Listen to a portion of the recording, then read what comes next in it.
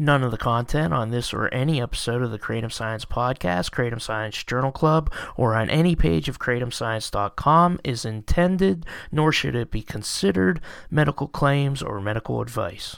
This is the Kratom Science Journal Club with Dr. Jonathan Cachet, neuroscientist and expert in psychopharmacology. In each episode, we discuss an article in a peer-reviewed journal. I'm your host, Brian Gallagher, blog and social media writer for KratomScience.com, your source for all things Kratom.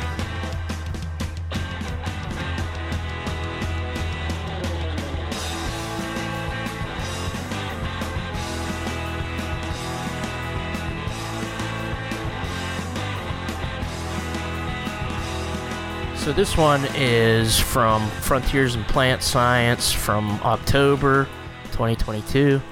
It's called Variations in Mitragynine Content in Naturally Growing Kratom Population of Thailand, from a team at Kasetsart University in Bangkok that conducted this study. It was reviewed by University of Florida scientists Brian Pearson, who's the horticulturalist, Chris McCurdy, and Abhishek Sharma, and they were all past guests on the podcast. They reviewed the final manuscript, but the team at from Thailand collected all the samples. So what they did is went into various regions of Thailand, collected samples of leaves, and then measured how much mitragynine or mitragynine was in the various samples, and then they also measured that along with light intensity, relative humidity, soil volumetric water content, soil pH, and calcium. And so they took all of those and compared it with the levels of mitragynine. I don't know if they quantified the other alkaloids.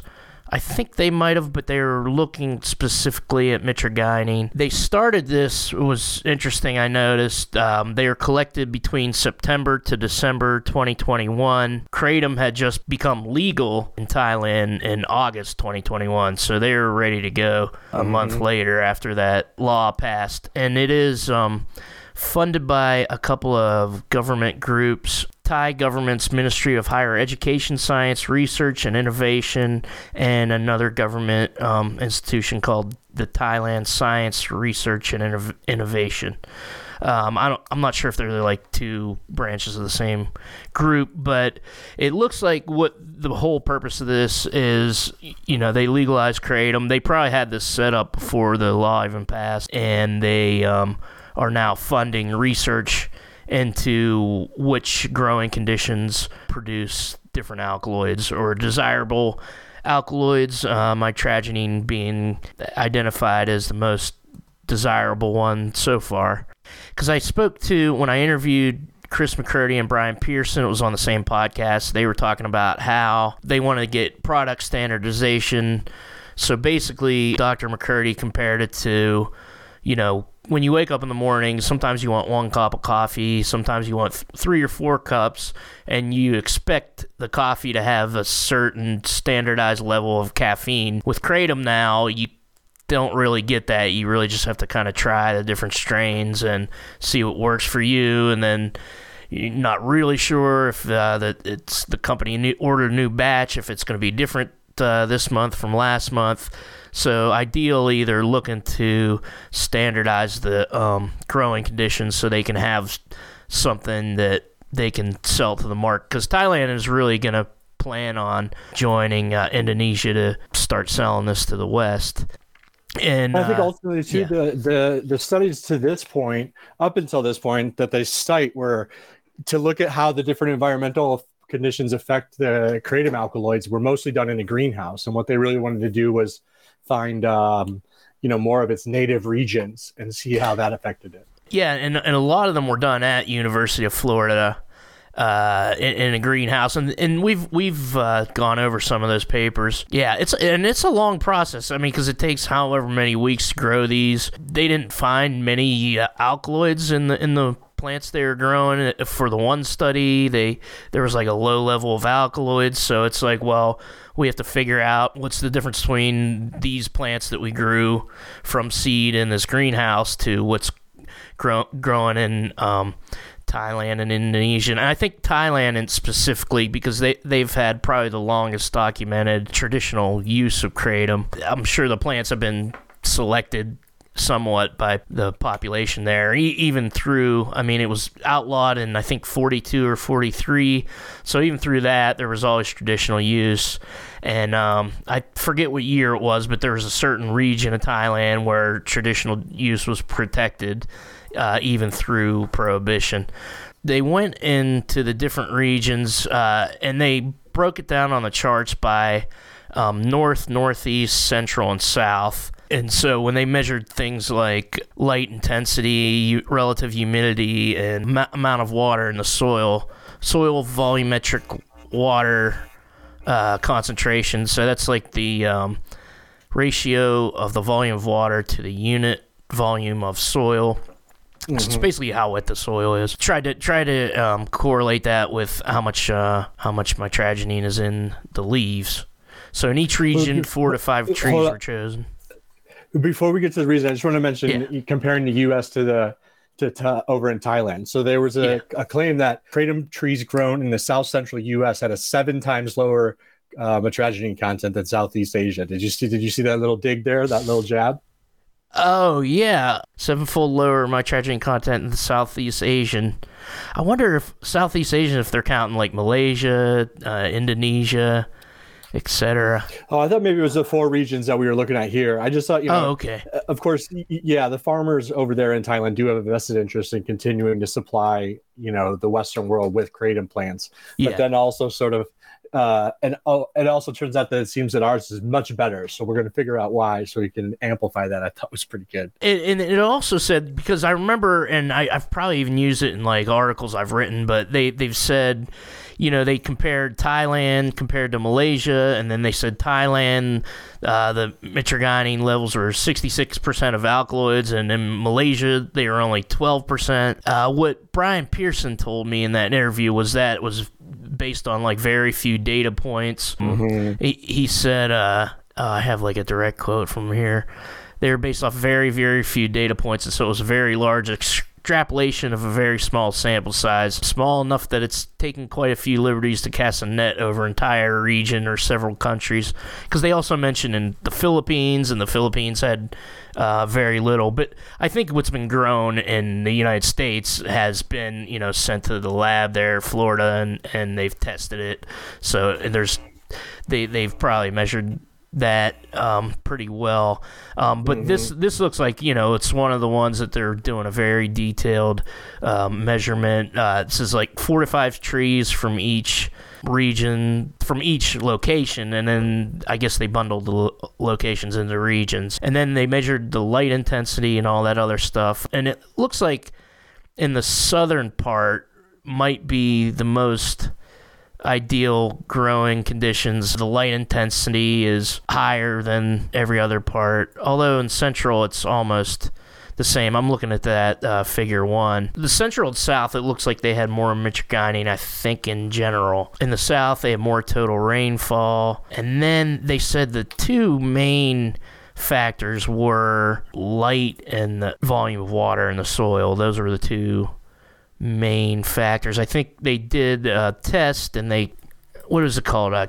Canonical correspondence analysis. I think they did one, and then they had to variables to get a closer sampling. But I think they found in general, it said that kratom could be grown pretty much anywhere in Thailand, but it says among the 4 region trees in the southern region, which happens to be their native habitat and hence treated as control in the study, were the largest in stem circumference, height, crown area, followed by those in the central region, while trees in the north and northeast regions were the smallest. I thought it was pretty interesting, too, that in that area, the annual air temperature only changes within a degree over the entire year. In the south?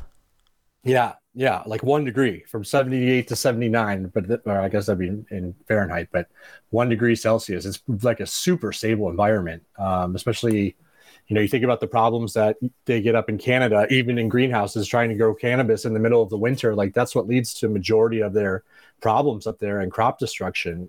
So having such a tight range of what the potential air temperature could be is really helpful, and especially you're growing then year round as well. That's basically the same southern Thailand and Malaysia. So, but in Malaysia, of course, it's not legal. So it's although University of Science Malaysia, they've done plenty of a lot of social science and stuff on kratom there.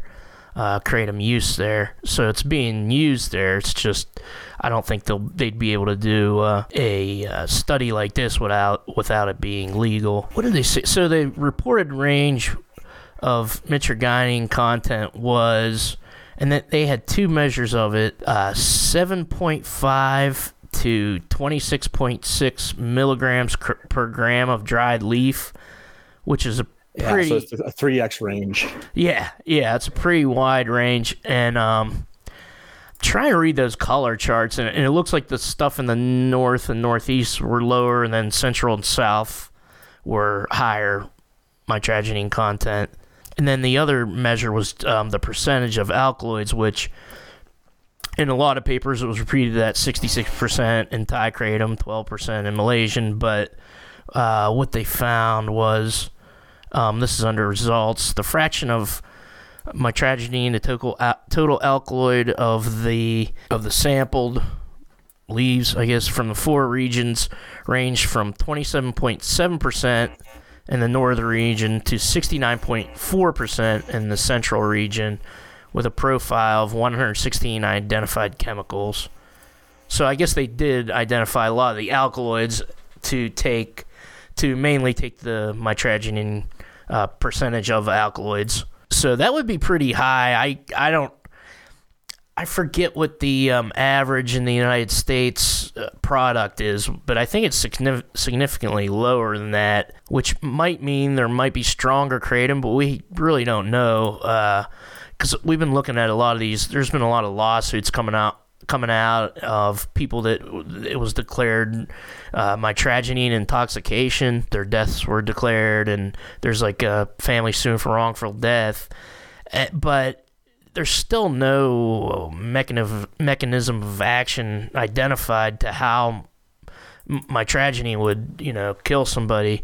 A couple of these people I looked into, and they had like pre-existing heart conditions, and so I don't know if that's how it happened, but there was just another study that came out that said it was another test on animals with pretty significant amounts, and it didn't cause respiratory depression at very higher amounts than humans would typically take. Importing it will ideally be taking alkaloid content tests, and customers will be able to know what's in it. Here it is. It's from 2009. A study reported that mitragynine content available in the commercial kratom products in the U.S. ranged between 1 to 6%, while in our study it was between 1.1 and 2.2%. Also, an in vitro study reported a similar range in commercial products sold in the U.S., 8.13 to 11.45 milligrams per gram, which 1.6%, I guess that means of total content of the entire leaf and not of the alkaloids, because they're saying whatever 66%, 69% of the alkaloids. Mitragynine content in Malaysia was within a similar range, and some of these are more recent studies. One was from 2020, one was from 2021. Hence, the mitragynine content sampled from all the four regions in this study was in a comparable range reported previously. This indicates the potential of growing kratom in varying environmental conditions in Thailand without a substantial reduction in the amount of bioactive chemicals obtained. So again, they're focusing on agriculture in this study, and trying to figure out what's the best growing conditions for producing mitragynine. I thought it was interesting too that they were measuring photosynthesis 3 days post, like up to 3 days post harvesting, and I guess they're they can only do what they can do in order to get there as fast as they can. But 3 days seems like, or actually, you know what? I'm sorry. I see my note underneath this now too. No, they were measuring photosynthesis on site. That was my bad. I misread that one. But this is pretty related to like cannabinoids. I mean, I was surprised because it seemed to me, and maybe I interpreted this wrong, but they saw significant regional differences in photosynthesis rate and growth, with the north and the central being higher, so having higher rates of photosynthesis and therefore growth. But that didn't correspond and was actually opposite of where they found the highest mitragynine content in the central and south region. So it was like, it's always true that like more light and higher light intensity will increase the bioactive alkaloids in your plant. But in this particular instance, and it might be because the highest concentration they did find was so much higher than all the rest, but I read it as that the higher mitragynine content was found in the areas where there was less photosynthesis and growth rates, which maybe says something about the metabolism of the compounds. Was the photosynthesis related to light intensity, or is that completely different? Because I thought there was more light in the south, but I'm not sure. I thought it was higher. So photosynthesis rate and growth, I have north and south higher, or north and central higher, but then higher mitragynine content in central and south regions. Okay, I see that. Central had the highest. I'm looking at these charts and trying. Okay, north is the triangle. Yeah, it looks like central had the highest amount of light intensity. That's true.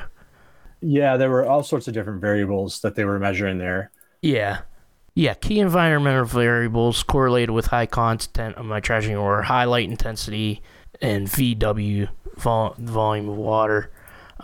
Location sampled in the central and south regions provided such conditions, while relative humidity, calcium, and soil pH were also found to be significant to a lesser degree. I think the lower pH, that means more acidic, right? Mm-hmm. I think it favored more acidic soil, lower calcium, higher relative humidity. Those are kind of the lesser degree ones.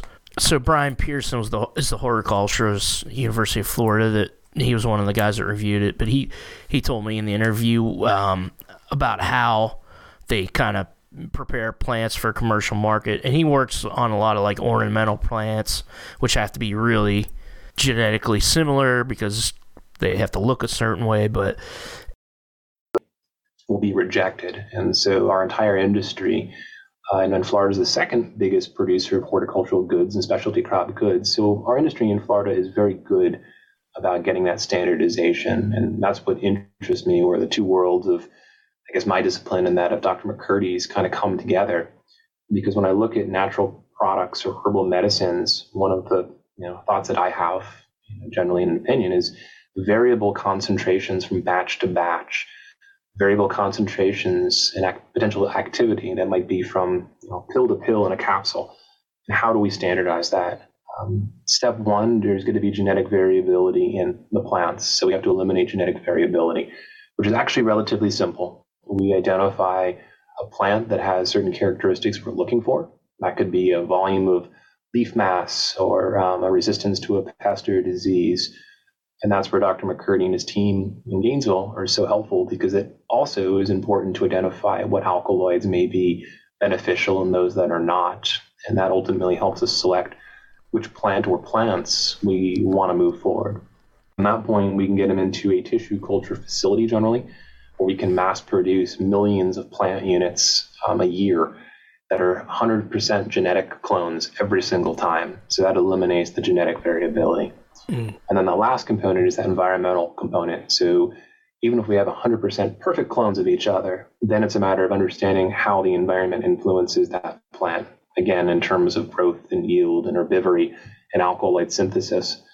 And so once we understand the environment, the light, the heat, the water, or lack of water and water stress, once we understand that, we can put together a protocol that would allow for potentially very, very uniform production of plants to try to reduce that variability. And I think that's achievable because we already do that with other plants for other applications. And so it's sort of applying that formula to this as well. And if I could just jump in real quick, I mean, I think that's a perfect explanation of how we do this for plants that are decorative and out on our yard, right? But we're shooting for precise alkaloid contents and ratios and times of the day or times of the year that those plants might have to be harvested. And we still don't know the answers to those things. It'll take getting to that sort of standard material and then starting to do more studies to look at variability in ratios and alkaloid productions. But you could do things where we already see in practice something like the tobacco industry. I mean, a Marlboro cigarette pretty much tastes the same and should give you the same effect that it does today that it did 30 years ago, or at least that's the idea behind it. So it's a blending process. Also similar to the wine and spirits industry, where a bottle of Maker's Mark bourbon tastes the same today as it did 20 years ago. A certain winemaker may blend several different barrels of wine to get to a particular taste that he wants or she wants his wine to possess, that may be reminiscent of that particular label each year. So, it could be a number of things that we go to. We could end up with a very genetically standardized plant material, but yet, depending on, and again, Dr. Pearson could speak better to this, but if they're growing out in a field, you've got trees that are going to be exposed more to light and heat because they're on the south side of the field versus the north side of the field, and all kinds of variables that go into that. And that was from Kratom Science Podcast number 69, explaining some of the considerations that went into this study we're talking about here on Journal Club for this episode. So that's basically explaining what they're looking for here. It even said something about the roots after 2 to 6 months. If they're like too submerged in water, they can experience shock. Yeah, hypoxic stress for roots immersed in water for an extended period of time. Which is funny because I have a kratom plant and I keep it in water all the time. Like it's in a bucket of dirt, but it's also in water. So the water's, and it seems to do well with that. But I left it out. My greenhouse isn't all the way sealed and heated yet, so I left it out there and it was like 30 something at night, and it got a little bit of frostbite out there. Mm-hmm. Yeah, but it's also been eaten by deer twice, and it's grown back like bigger than it was before. So, but it does like that wet soil, definitely. And then I have it in the window now, but so it hasn't been growing. It hasn't been getting that as much light as it had in the greenhouse when it was warm enough. So I gotta put my grow light on it. Yeah, definitely wet soil and a lot of sunlight. I mean, just from growing one plant, I could tell that, and I'm glad I'm backed up by people that actually know what they're doing here. Mm-hmm, mm-hmm. He was saying, coffee has the same amount of caffeine in it pretty much across the board. If you get a lighter roast, it has more caffeine. Darker roast has a little bit less. The same thing can happen with kratom, but I think it's almost standardized among plain leaf powder. It's just that people are switching back and forth from extracts without knowing what they're doing or without knowing, and that's getting some people into trouble. It'd be nice to know every time you get it, it's going to be the same thing. It's not going to be contaminated, of course. Yeah. I would say I think that this paper comes off to me more for producers, right? It's of course, it ends up being downstream a better position for the consumers as well. But the producers, they want to know how to maximize the output of the plants and the energy they're putting into the plants, you know? Did you see? So I'm looking at figure 3 where we're looking at they have the high metragenine and low metragenine in those blue and red circles. I thought that M82 up top was pretty far away. And if that high concentration of metragenine, if that plant wasn't included in this data set, they would all pretty much be around the same. You know what I mean? They'd be within, -2 to 2, more or less. Yeah, that kind of seems like an anomaly there. Yeah, it's way up on the scale of They're looking at the significance of the contribution, like grouping of them. It's not necessarily the actual metrageny content. It's more a relative scale. Okay. What's the number? It's like the P number or something that shows you. It's like a number of how much this variable differs, or how much it p-value. I don't know if that's your p-value is the significance. So if there's a significant difference or not, and usually it's 0.05, which means that there's a 95% chance that the difference we're seeing is not due to random chance. The fraction of metrageny total alkaloid content sampled in 4 regions ranged from 27.7% in the northern region, the lowest, to 69.4%, which was that MS2 in the central region. So 69.4% of the that's the total fraction. That's the fraction of the total alkaloid content. I was going to say it's 70% of the leaf weight. Then the thing must have been pretty sugary. Yeah, wow. There was I'm trying to see if this region is where it was protected. There was like a province where kratom use was protected, and I wonder if that central location is where that was, because I'm wondering maybe if people were allowed to use kratom to consume, then trees there might have been selected over the decades. But I mean, that's just a guess. Were like, I think they had estimated ages of like 7 years to up to almost 30 years old. And I learned from this paper, I didn't realize that kratom trees don't have rings in which you can use to like objectively determine their age. They don't grow rings like normal trees do. I thought that was pretty interesting. Oh yeah, that was another thing. That's pretty. And so, how do they tell the age? I mean, I'm sure they have various ways of doing that without counting. They said based on the caretakers, like on the word of the people who knew, more or less. Wow, that's right. Yeah, and it was one of them.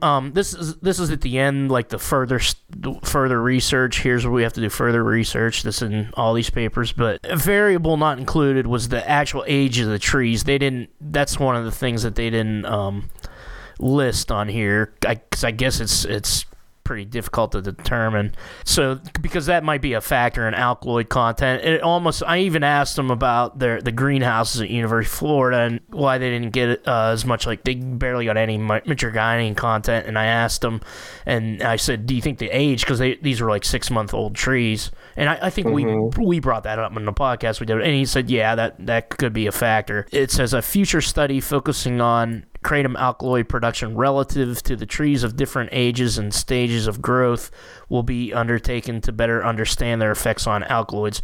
So it's actually, there will be one that says so. And I imagine they know there's going to be one because it's government funded. They probably already have the funds. And another thing that I brought up in my article about my summary of this was that Pascal Tanguay, who's like the Southeast, he's a drug policy expert, and he's been in Thailand for the past 20 years, but he said they see it's a large untapped market. They have the resources. They have a heavily agrarian society that's good for cultivating. They've got rich, fertile soil, and they're ready to produce. So he was telling me it's they see it as a moneymaker, not necessarily legalizing to protect human rights or anything. It's, how governments go. If we can make money at it, we'll do it. If we can make money throwing people in jail, we'll do that. But he also mentioned that one of the reasons they're legalizing is because they have jail overcrowding, because they had a very harsh drug policy for quite some time, but now they have cannabis and kratom legalized, and so they're trying to stop jail overcrowding and stuff like that, and they can make money at it too at the same time. Thailand's always grown cannabis too. I mean, Thai stick was one of the oldest types of weed that people talked about. Oh, you get the Thai stick, like Cheech and Chong talked about. Yeah, that's shit that's tied around a stick. So that's just a little bit of the political there, but it's cool that there's another government that's funding the research. Yeah, I mean, there's money to be made and jobs to be had. They don't really have a choice, really. Yeah.